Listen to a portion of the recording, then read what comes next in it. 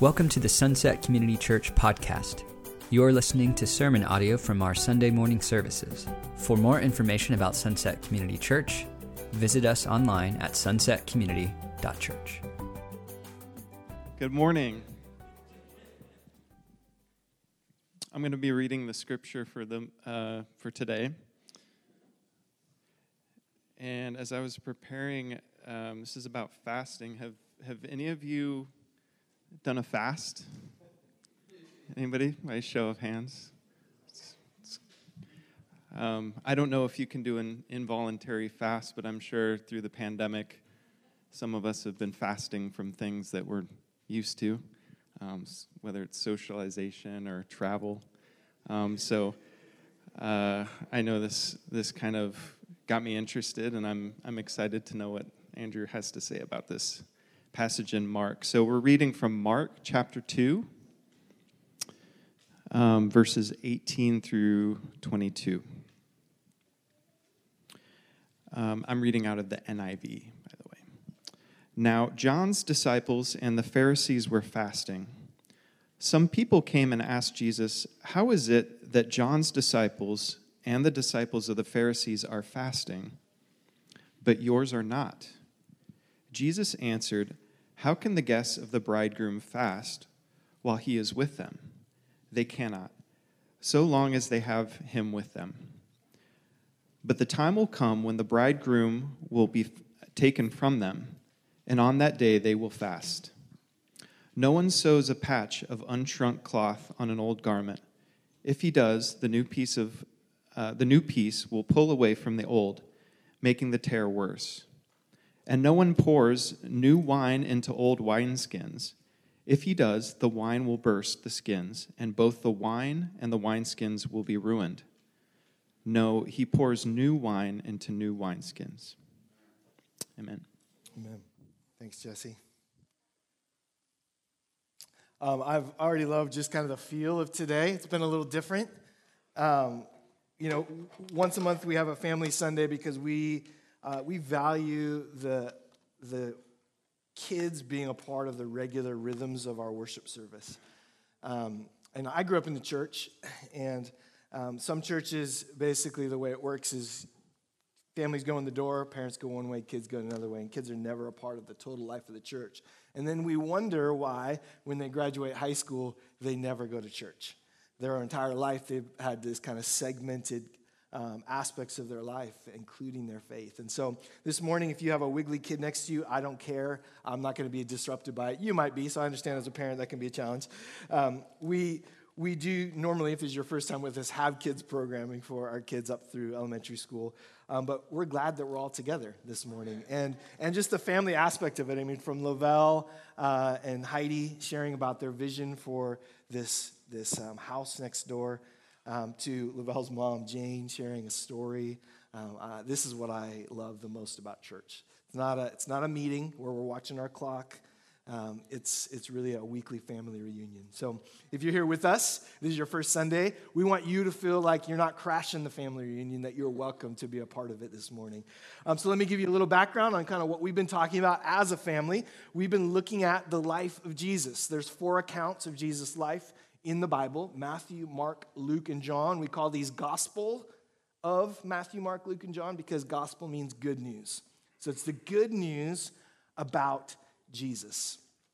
And we've been examining who Jesus is. And as we've done that, we've kind of asked some questions. One is, who is Jesus? Who did he say he was? What did we learn about his attributes and his character? Now, let's be honest, Mark's account is not detailed in that it describes the personality of Jesus, or, it's not like he walked into a dusty tent and sat down with a smile on his face. It's not that kind of record. Mark really just kind of gives it to us straight about who Jesus is and what he did.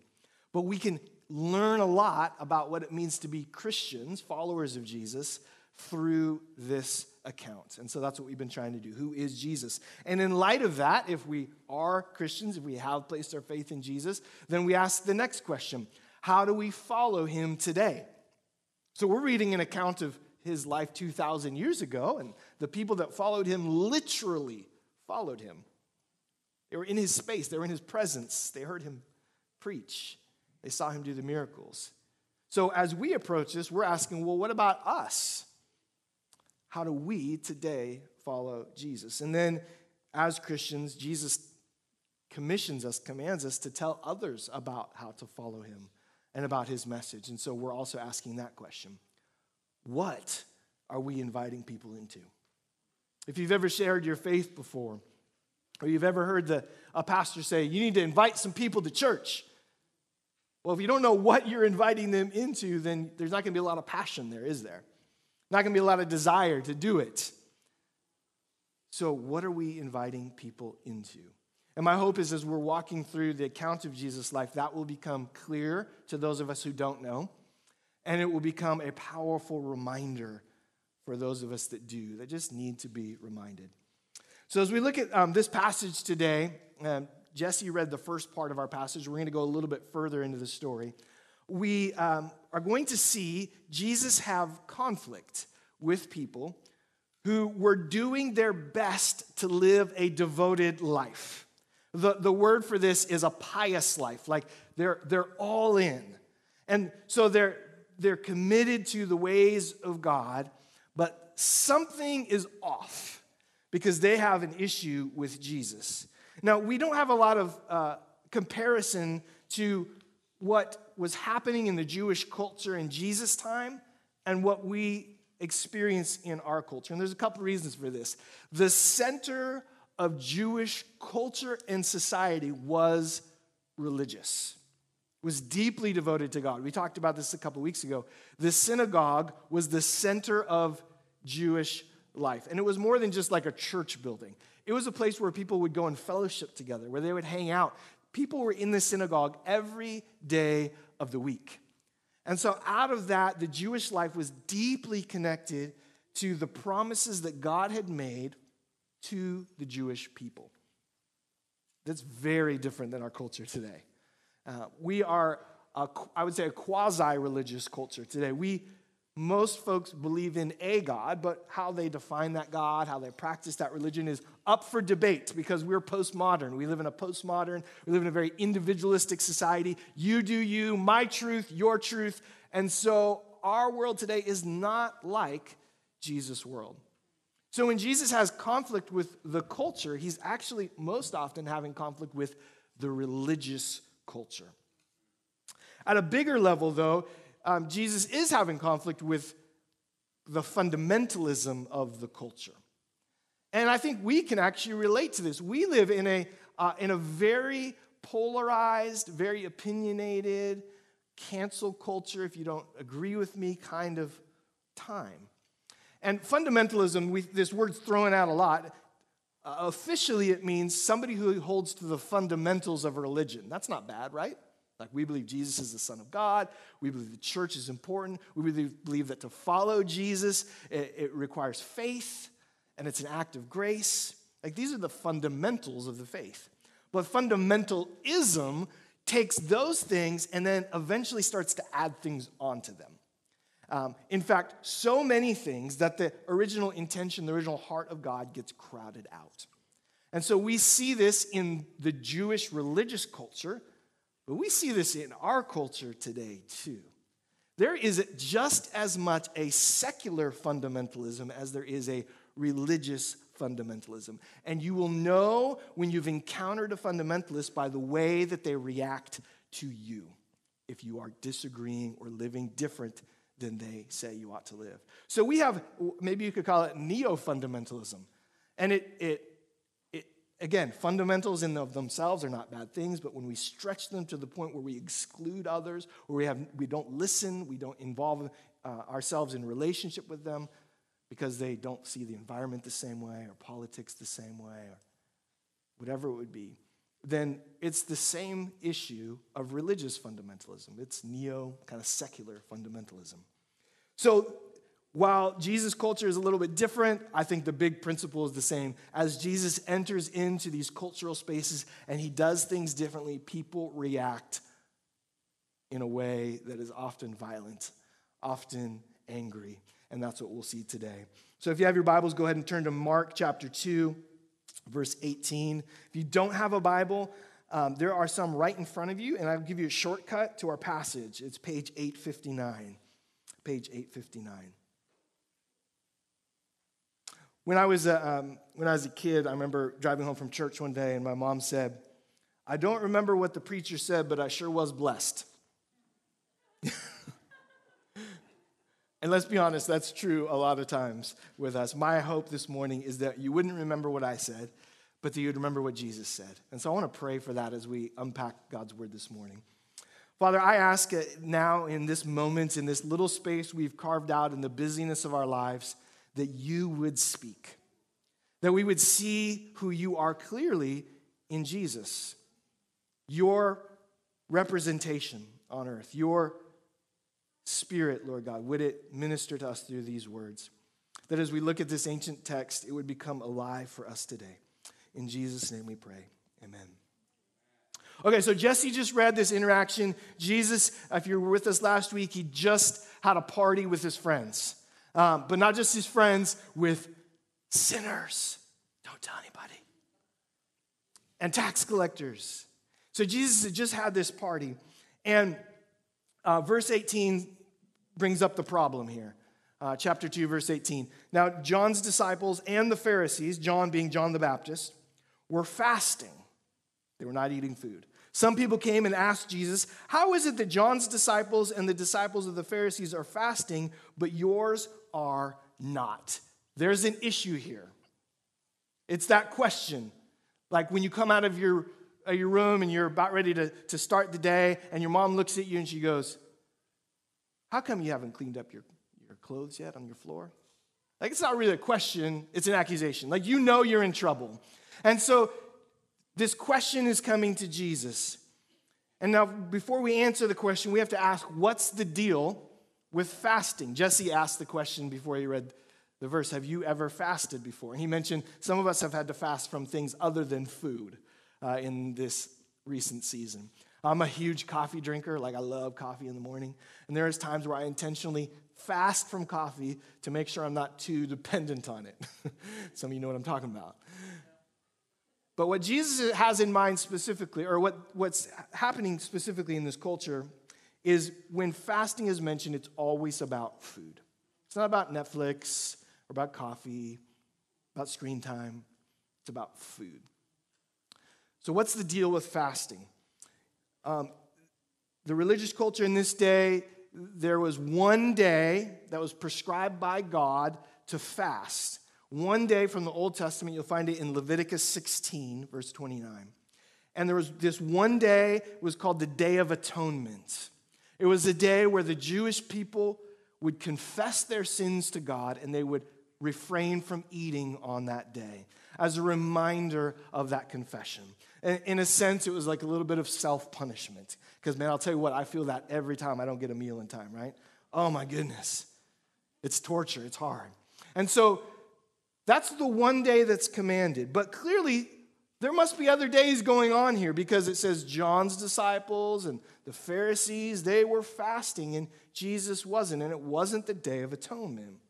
Now, there's other times in Scripture where we see fasting happen. It's almost always a time of lament. Fasting over sin, fasting over grief. If somebody died or if there was some tragedy happening in the culture and the nation, folks would fast. But the Pharisees, and we described the Pharisees last week, they're very religious folks. They have set up all sorts of extra ways to demonstrate their religious devotion. So what they would often do is they would take something that God said to do and they would say, oh, we should do even more than that to show how holy we are. Now, our culture tends to be the other way. We go, oh, what did God say not to do? I'm going to get as close as I can to doing it without doing it. But the religious leaders of the day were the opposite. And so what they did is they created expectations that you wouldn't just fast once a year. That's for juveniles. That's for rookies. If you really want to show God how much you love him, you will fast twice a week, Mondays and Thursdays. And so you can imagine it's a very religious culture, and if you weren't the one fasting, like you went to work that day, everybody's fasting, and you're out there having a cheeseburger, like Everybody's going to look at you sideways like, man, what kind of heathen is this? And so this is the expectation of the culture, that they would fast every day. Now, remember, Jesus and his disciples, they just shared a meal with Levi at his house. And so some of the people were looking at Jesus and they were wondering, what kind of holy man is this really? If most devoted religious folks fast like this, what's up with Jesus and his disciples? Now, we already know that something's different about Jesus. He's not just a regular holy man. He's not just a really cool Pharisee. This is God. So Jesus responds to this question with 3 illustrations that Jesse just read. The first one is the party at a wedding. Party at a wedding. And Jesus says that he is the bridegroom. What does he say? You don't not have food when you go to a wedding party. My brother's getting married actually in just a couple weeks. And we, as part of the wedding, we on our RSVP checked what kind of food we want to eat. I'm already looking forward to that.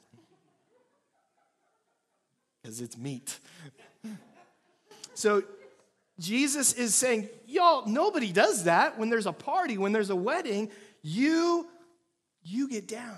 You boogie. You have a lot of food together. And what Jesus is doing is when he says this, he's essentially saying, I am the bridegroom here. I'm the one that this wedding is focused on. Now, the Pharisees would have known that there in the Old Testament, there was references to God's ultimate redemption being like a wedding party. Isaiah chapter 6 says this. And so what Jesus is doing, just like he had done previously with his interactions, he's saying, God is here. It's time to party. Like, this isn't a time to lament or to fast. Now, he says, if you followed along with what Jesse read, he said, later there will be. He's foreshadowing his death. But right now, it is time to eat, to feast, to party. Now, Jesus gives 2 other illustrations to indicate that something is happening. His introduction of himself as the bridegroom is his announcement of divinity. But then he says, this is the beginning. Something new is about to happen. Now, for a religious culture that have been doing the same thing for a long time, they're not going to respond well to this. But Jesus gives 2 illustrations. And I think we can kind of relate to at least this first one. The first one is patched clothing. I have memories of a kid. For some reason, the holes in my knees wore out super fast. I mean, within a few days of those new jeans, there was holes in my jeans. So my mom was an expert patcher. I think she used iron-on patches back then, so it was a little different than Jesus' time. But how many of you have, like, your favorite shirt? Like, maybe you've had it for 20 years. I have a T-shirt that I've had for probably close to that long. My wife's nodding in agreement. She's tried to get me to get rid of it. And one day you're wearing this shirt, and you snag it on something, and it just rips a big hole in the side. You have 2 choices, right? One is to get rid of it, which I think my wife would appreciate me doing. The other is to figure out a way to patch it. But here's the thing, that shirt used to be bigger. And over the years, there's various reasons why shirts get smaller. We won't get into that.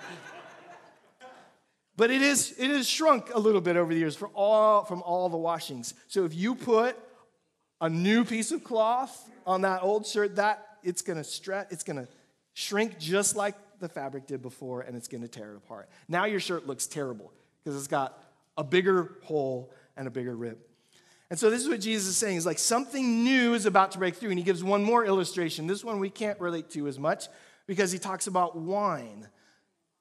Not because we're against drinking wine. I'm just checking, just looking, making eye contact. No, but because the way that wine was packaged back then was different. It was put in wine skins. And it was put in wine skins before it had fully fermented. And so as the wine began to ferment, it changed also the composition of the wine skins that it was a part of. Probably the closest we have to this is like boxed wine, that has like the bag in it, but it's plastic, so it doesn't really work. So what Jesus is saying is you can't, in a wineskin that's already had fermented wine, you can't pour new wine in there because what happens is it starts to get brittle. It loses its elasticity, and that new wine will just rip it to shreds as it begins to ferment again. What is Jesus saying? Jesus is saying that the salvation that he's bringing cannot be mixed with the old religious systems of the past. The old ways to be right with God was to follow the rules, to follow the laws. And Jesus is saying those things are about to be fulfilled. They're about to be completed. Those things are no longer going to be necessary for you to know God. This is good news. So it's true, we cannot take Jesus and make him fit into old religious ways of the past. But it's also true today that salvation through Jesus can't be mixed with anything else. It's Jesus alone. Whether it's the old religious fundamentalism or the neo kind of social fundamentalism, secular fundamentalism we have today, Jesus just will not work. It may seem to fit, it may seem to sew on well initially, but eventually something's going to give. It's either going to be Jesus or it's going to be the old ways. It's going to be either Jesus or the secular kind of social ideologies that have formed us up until that point. So what's happening here is that the ways of Jesus are starting to stand out. Now notice, again, who brings the question of fasting up to Jesus. Does anybody remember? Anybody remember who brings the question of fasting up? It's not the Pharisees, it's the people. Some people. Now, whenever somebody comes to me and says, some people have an issue with the way you dress, Andrew, on Sunday, what people? But no, some people. So what's happening here is the culture that's been formed in this way is having an issue. It's not just the Pharisees. Now, we'll circle back to them in just a minute. It's important to note here before we move on that Jesus doesn't condemn fasting in general. He doesn't even condemn the extra fasting of the Pharisees. What he's trying to do in this interaction with the people is he's trying to communicate that the fulfillment of their religious practice is right in front of them. Like, here is God in the flesh. I am here. The reason you fast, the reason you do these religious practices is to know God, to be right with God. I am here. I'm right in front of you. So he's not pushing back against the practices. What he's trying to show them is that he is there. And we still do this today. We still get busy in our lives with religious things, and we don't actually stop to listen to God's voice, to consider what he's calling us into. We check our religious checklist. I went to church, I read my Bible, I did my devotion, I prayed for those things. And we get into this routine where our religion becomes stale. It becomes about what we're doing instead of about what God has for us, his heart for us. So moving forward, there's two conflicts that Jesus then has after this event. And two conflicts over the fourth commandment. Does anybody know what the fourth commandment is of the 10? Okay, we're doing a series on the 10 commandments next. Goodness gracious, are you fourth commandment, anybody? The Sabbath. Okay, good. Whew, somebody knows. The Sabbath. So let's look at this challenge that Jesus has with the Sabbath, or with the religious leaders over the Sabbath. Picking up in verse 23, if you're following along.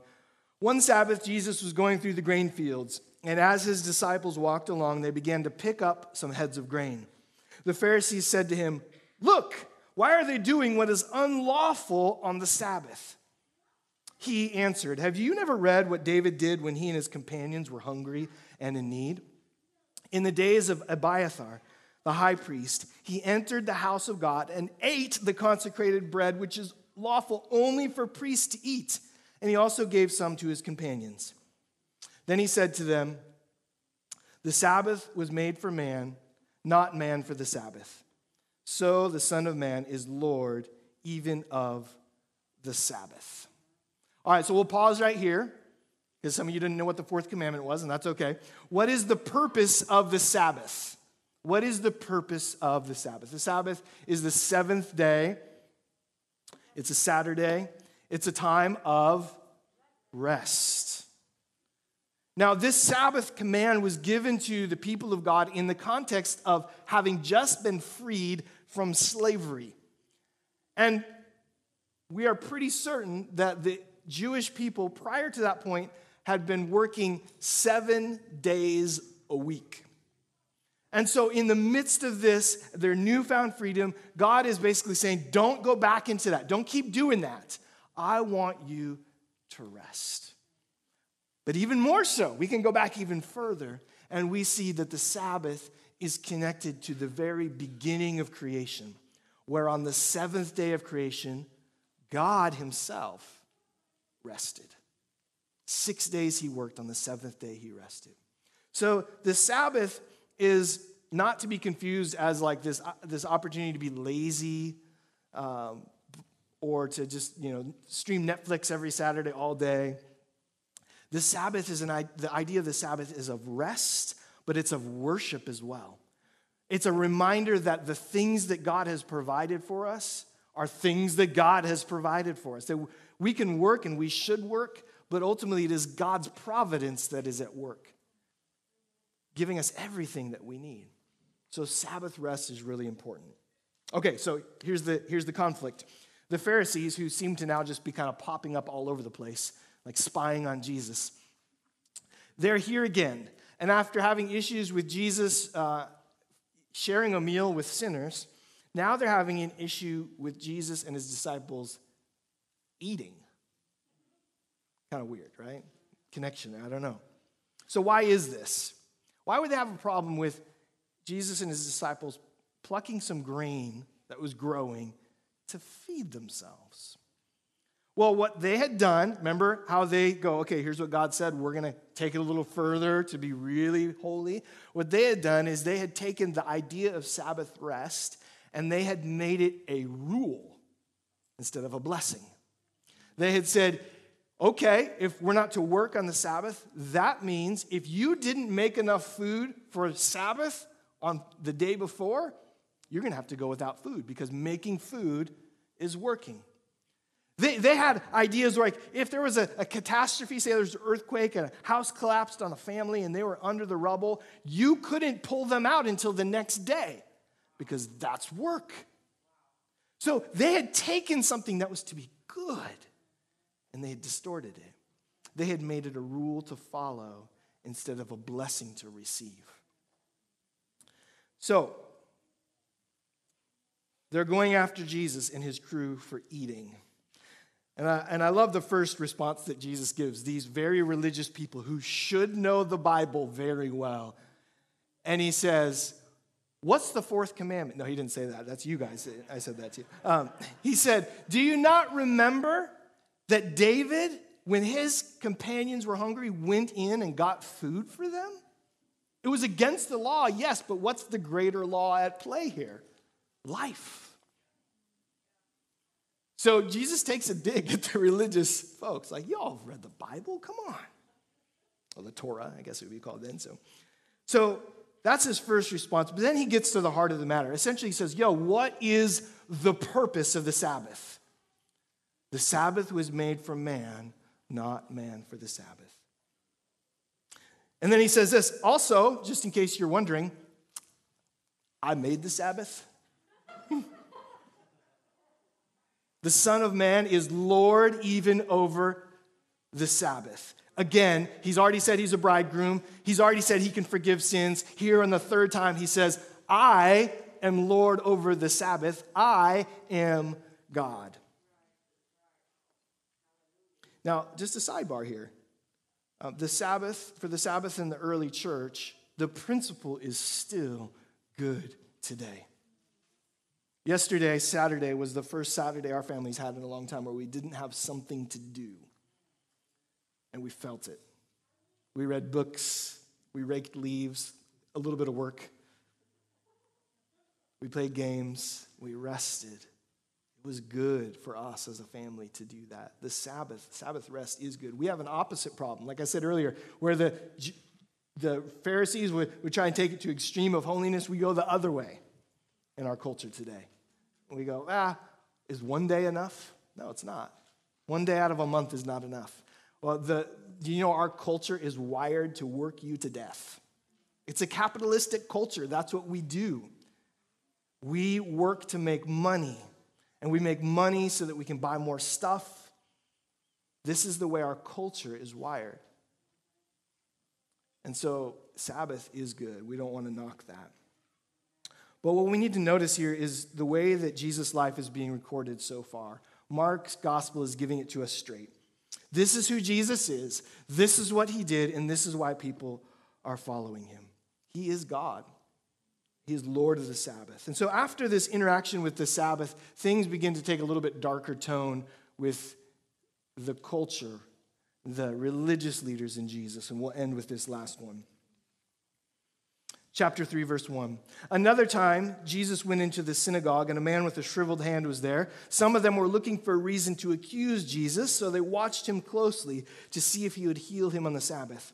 Jesus said to the man with the shriveled hand, "Stand up in front of everyone." Then Jesus asked them that were watching, "Which is lawful on the Sabbath, to do good or to do evil, to save life or to kill?" But they remained silent.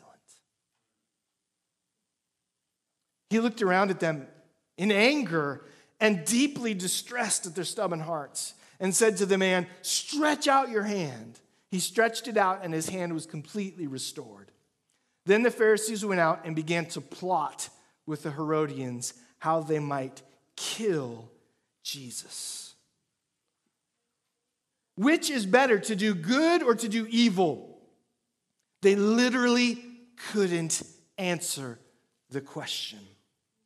You know, something is wrong with your religious beliefs if you cannot answer that question.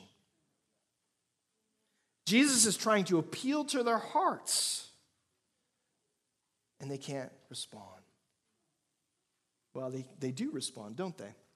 And when you don't respond, that's a response at times.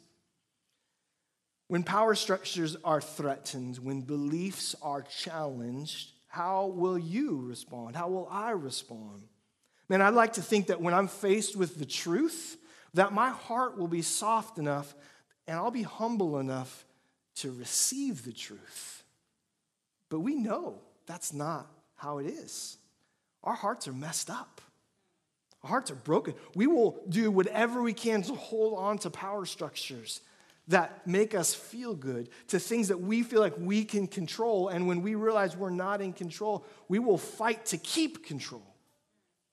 And so after being asked the question, Jesus cannot believe what he sees.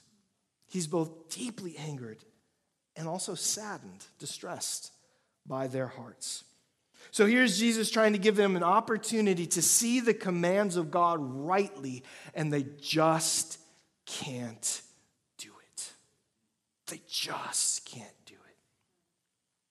Not only are they silent, but in their silence, their approach to Jesus now takes a dark turn. Look at this again.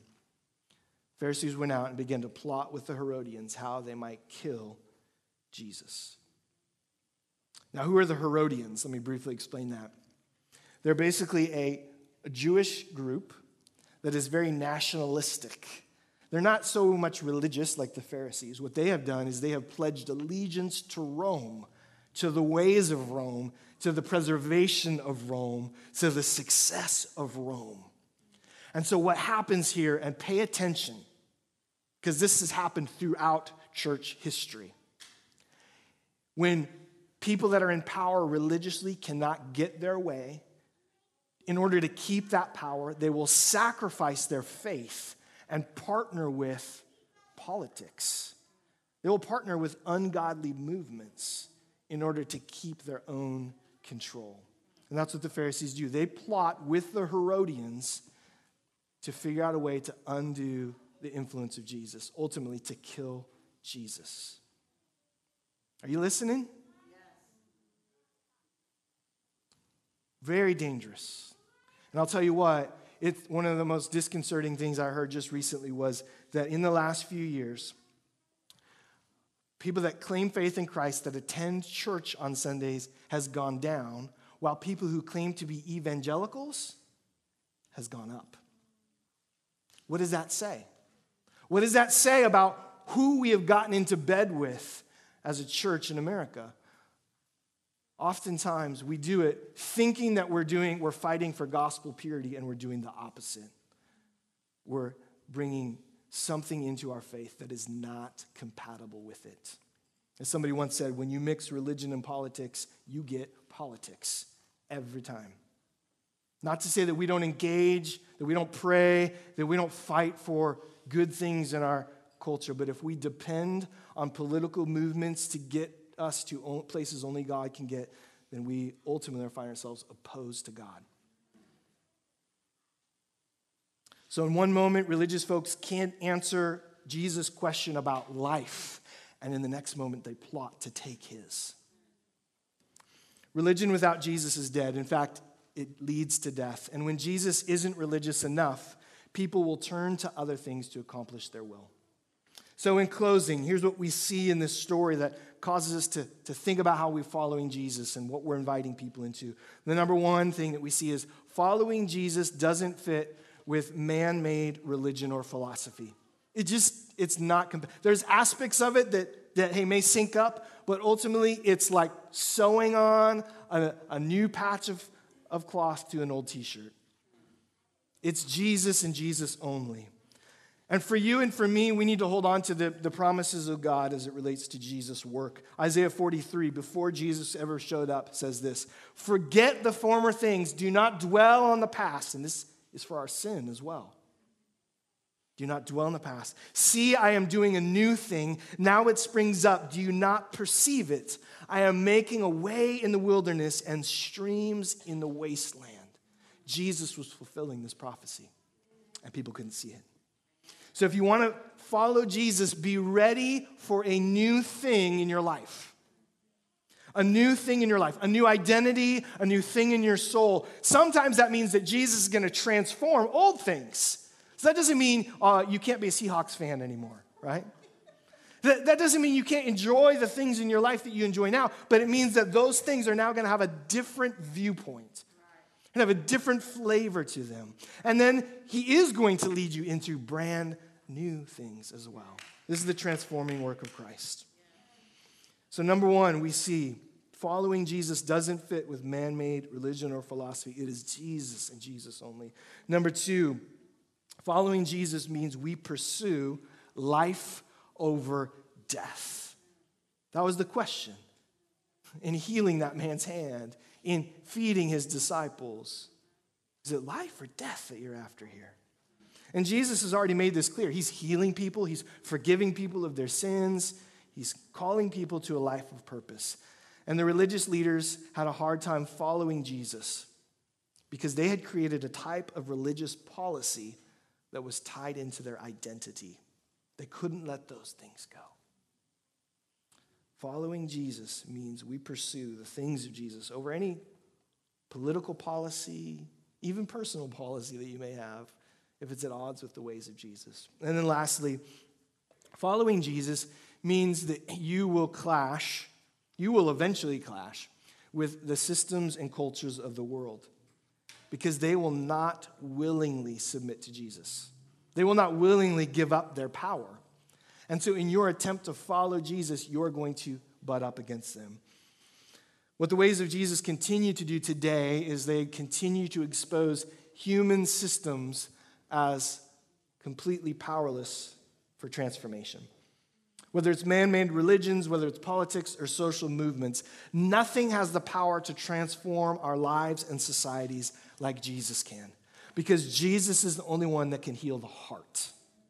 He gives us a new heart, and it's out of that our lives and eventually our societies are changed. So it goes like this. Hearts are changed to be about a culture of life instead of death, and out of that life, the society then changes, then the laws then change. But if you go the other way, it just is powerless to enact change. Jesus alone can change hearts. So today, as you follow Jesus, don't be surprised when folks notice that you're doing things differently. Instead, be ready to tell them about the hope and peace you have found in following Jesus' ways. And remember, in your own religious rhythms, when you fast or you take days to rest, you don't do it to earn God's favor. You do those things. We do those things as a response to the favor we've already received.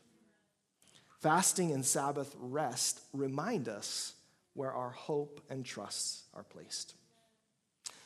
This morning, I want you to know that the same God who created the world and demonstrated in Jesus that he is still in charge, that he is still present. He is still providing all that we need. And it is only in him that we can find true Sabbath, true rest for our souls. Amen.